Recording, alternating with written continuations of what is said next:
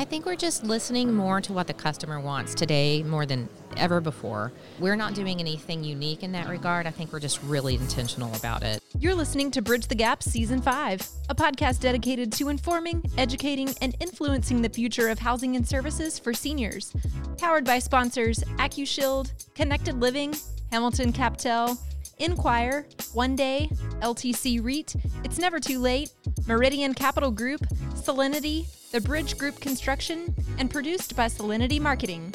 Welcome to Bridge the Gap Podcast, the senior living podcast with Josh and Lucas, continuing our great thought leadership discussions here in DC at the NIC conference. We want to welcome Tiffany Cobern. You're with MedCore Partners and you're the Director of Senior Living Operations. Welcome to the show. Thank you for having me. Great to be here with you. Yes, and out of our shared hometown in DFW, Dallas, Texas, there's a lot of energy that's taking place here. So many different conversations all over the floors of this building. And, we wanted to get your story, the reasons why behind your journey into seniors housing. Then we want to dive into the strategy at MedCore. Let's first start with your story. How did you get involved with seniors housing?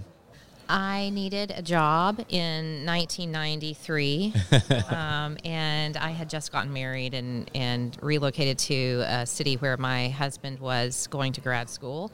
And someone that we knew, a mutual contact that both of us knew through our families, connected me with a group that hired me into the rehab space. And I worked for a nursing home rehab provider for a few years.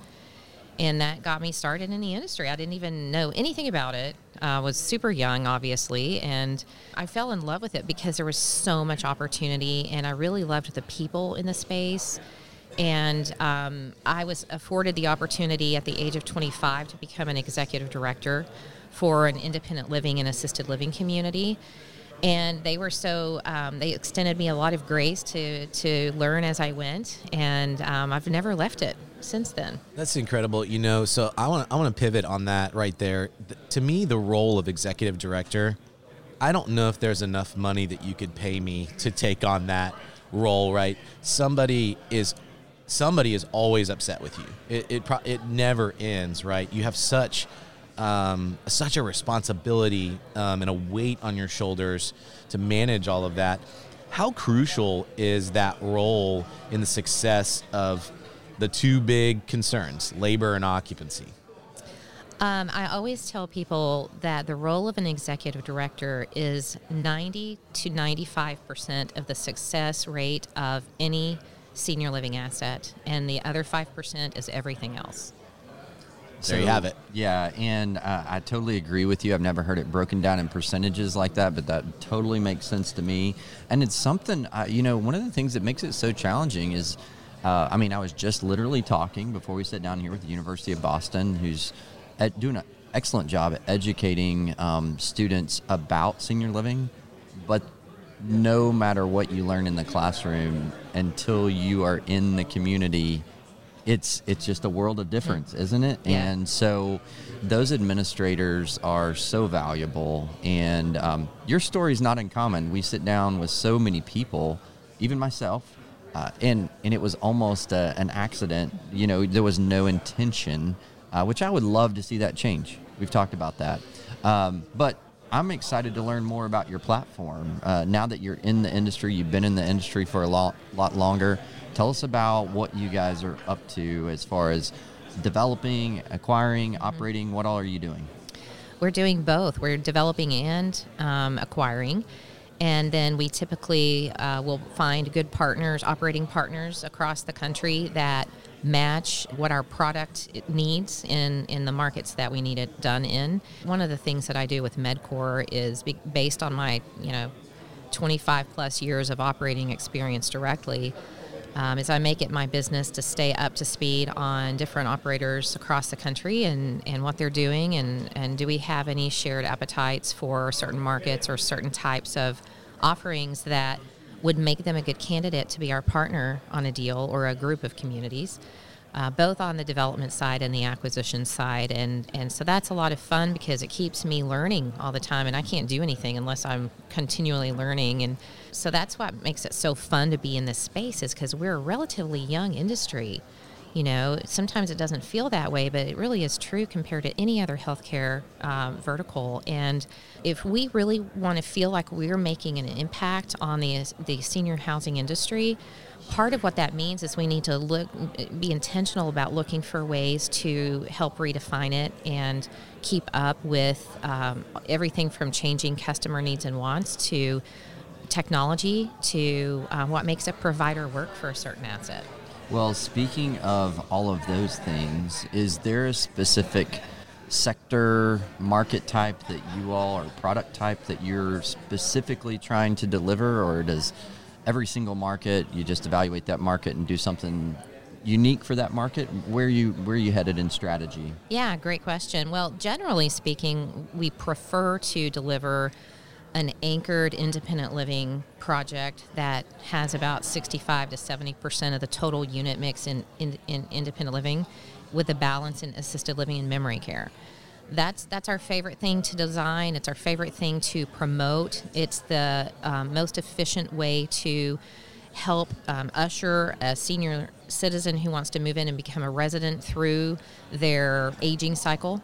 And we like to do rental products. We don't do buy-ins or anything like that. And we look for markets where that works. But with that said, we're not going to pass on a project if it's a definite need in a market for maybe just AL and memory care only.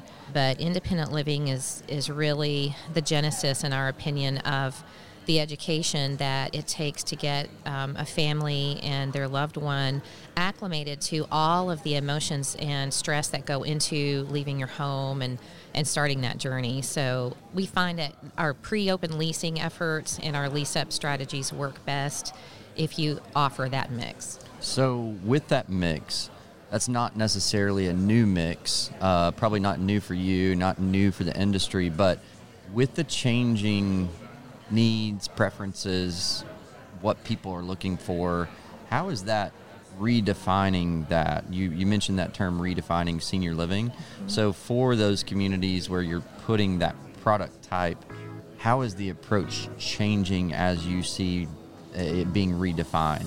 Josh and Lucas here with an important update. We have amazing sponsorship opportunities here on the Bridge the Gap Network, and we're looking for 3 important businesses to reach out to us. To amplify your brand on the Bridge the Gap Network, schedule your call with us today by clicking on the link in the show notes. And now, back to the show. I think we're just listening more to what the customer wants today more than ever before.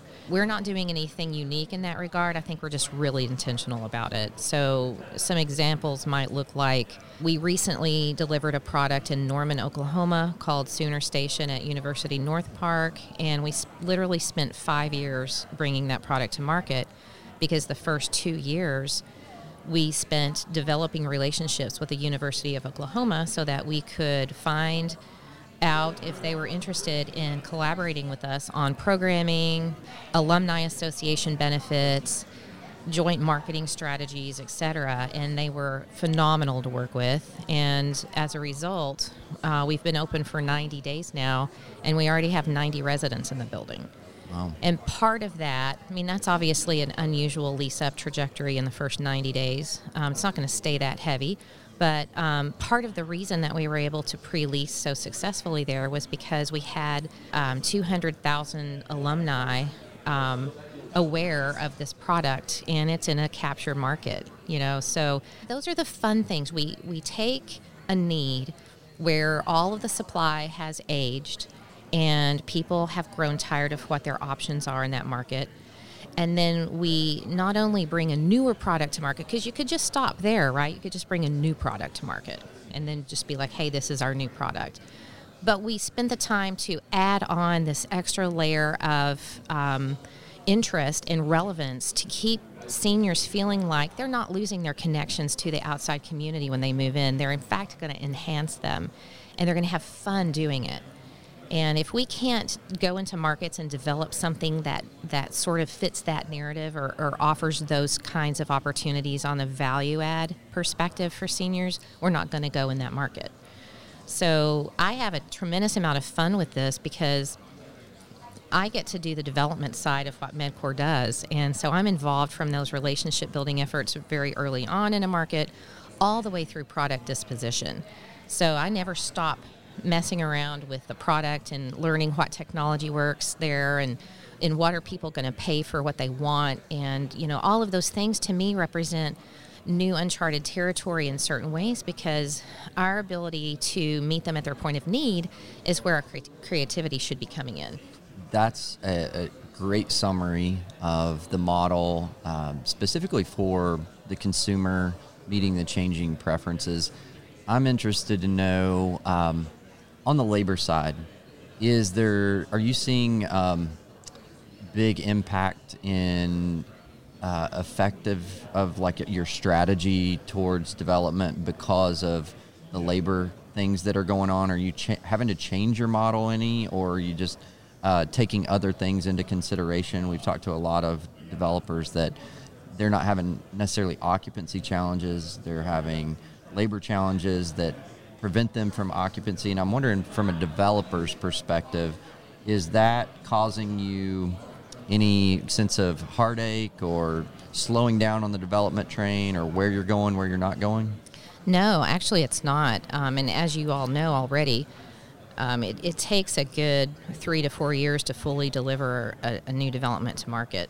So our projections for something that might be in design today aren't going to be, generating a need for hiring labor until 30 months from now or so, 30 to 36 months from now. And so we are confident that what we're dealing with our current operating assets is not going to be the same in 36 months as it is today. So we're not really, we are being cautious on developments, but it really has more to do with construction pricing than it does our workforce at the community level. And that has really been resilient. I mean, I don't know what you're hearing with other groups, but what we're seeing in ours is that we're completely done with agency. There's no more temporary labor in our communities. The primary challenge now is overtime hours, just based on the exodus of some of our line staff workers that have not returned to the industry yet. So that's where we're still managing the additional cost. Well, I think that is a great success story, because, the conversations we've had at Nick, it's kind of all over the board. I think everybody agrees mitigating agency is the goal. There's still a lot of communities I've heard are still using a lot of agency. And then there's communities that, hey, we're kind of done with that, beyond that. So it's encouraging, because I would say 6 months ago, everybody was still dealing with agency. We weren't hearing that much. And to our agency friends out there, don't send me hate mail. But, it's really interesting. So new development, and are you guys doing any repositions at all? We are. Yes, we are. In fact, that's really where the majority of our efforts are in the short term. And we're looking at a portfolio of 3 communities right now that we expect to close on at the end of the year. And we're also looking at a project in the Dallas-Fort Worth metro area that we're excited about being able to take at a relatively low basis, reposition it, remarket it, rebrand it, bring in our own in-house management. For the first time, we're doing that on this one community, so we're pretty excited about that.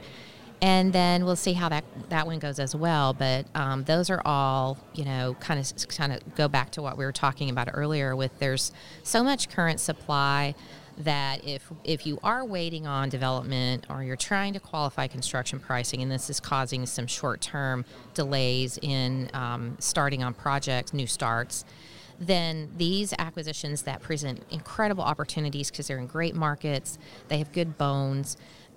We see incredible upside on value add, that we're running those down because we really believe in enhancing the current supply and letting some of those lower occupancy assets absorb occupancy during this next 6 to 12 months. Well, I think you have perked the ears of a lot of our listeners on a lot of different topics. I know, Lucas, when I saw the antennas go up when renovation, you're the king over there and right in your backyard. So very interesting conversation this morning. Yeah, great thought leadership here. Tiffany, we appreciate you taking time out of Nick to come and sit down with us. I know it's a busy day and kind of last day for big meetings before everybody hits the airways to get back home. So thank you for sharing your story with us today. You bet. It was a pleasure. Thanks, guys. And to all of our listeners, you can go to btgvoice.com. We'll connect with Tiffany and MedCore in the show notes. And thanks for listening to another great episode of Bridge the Gap.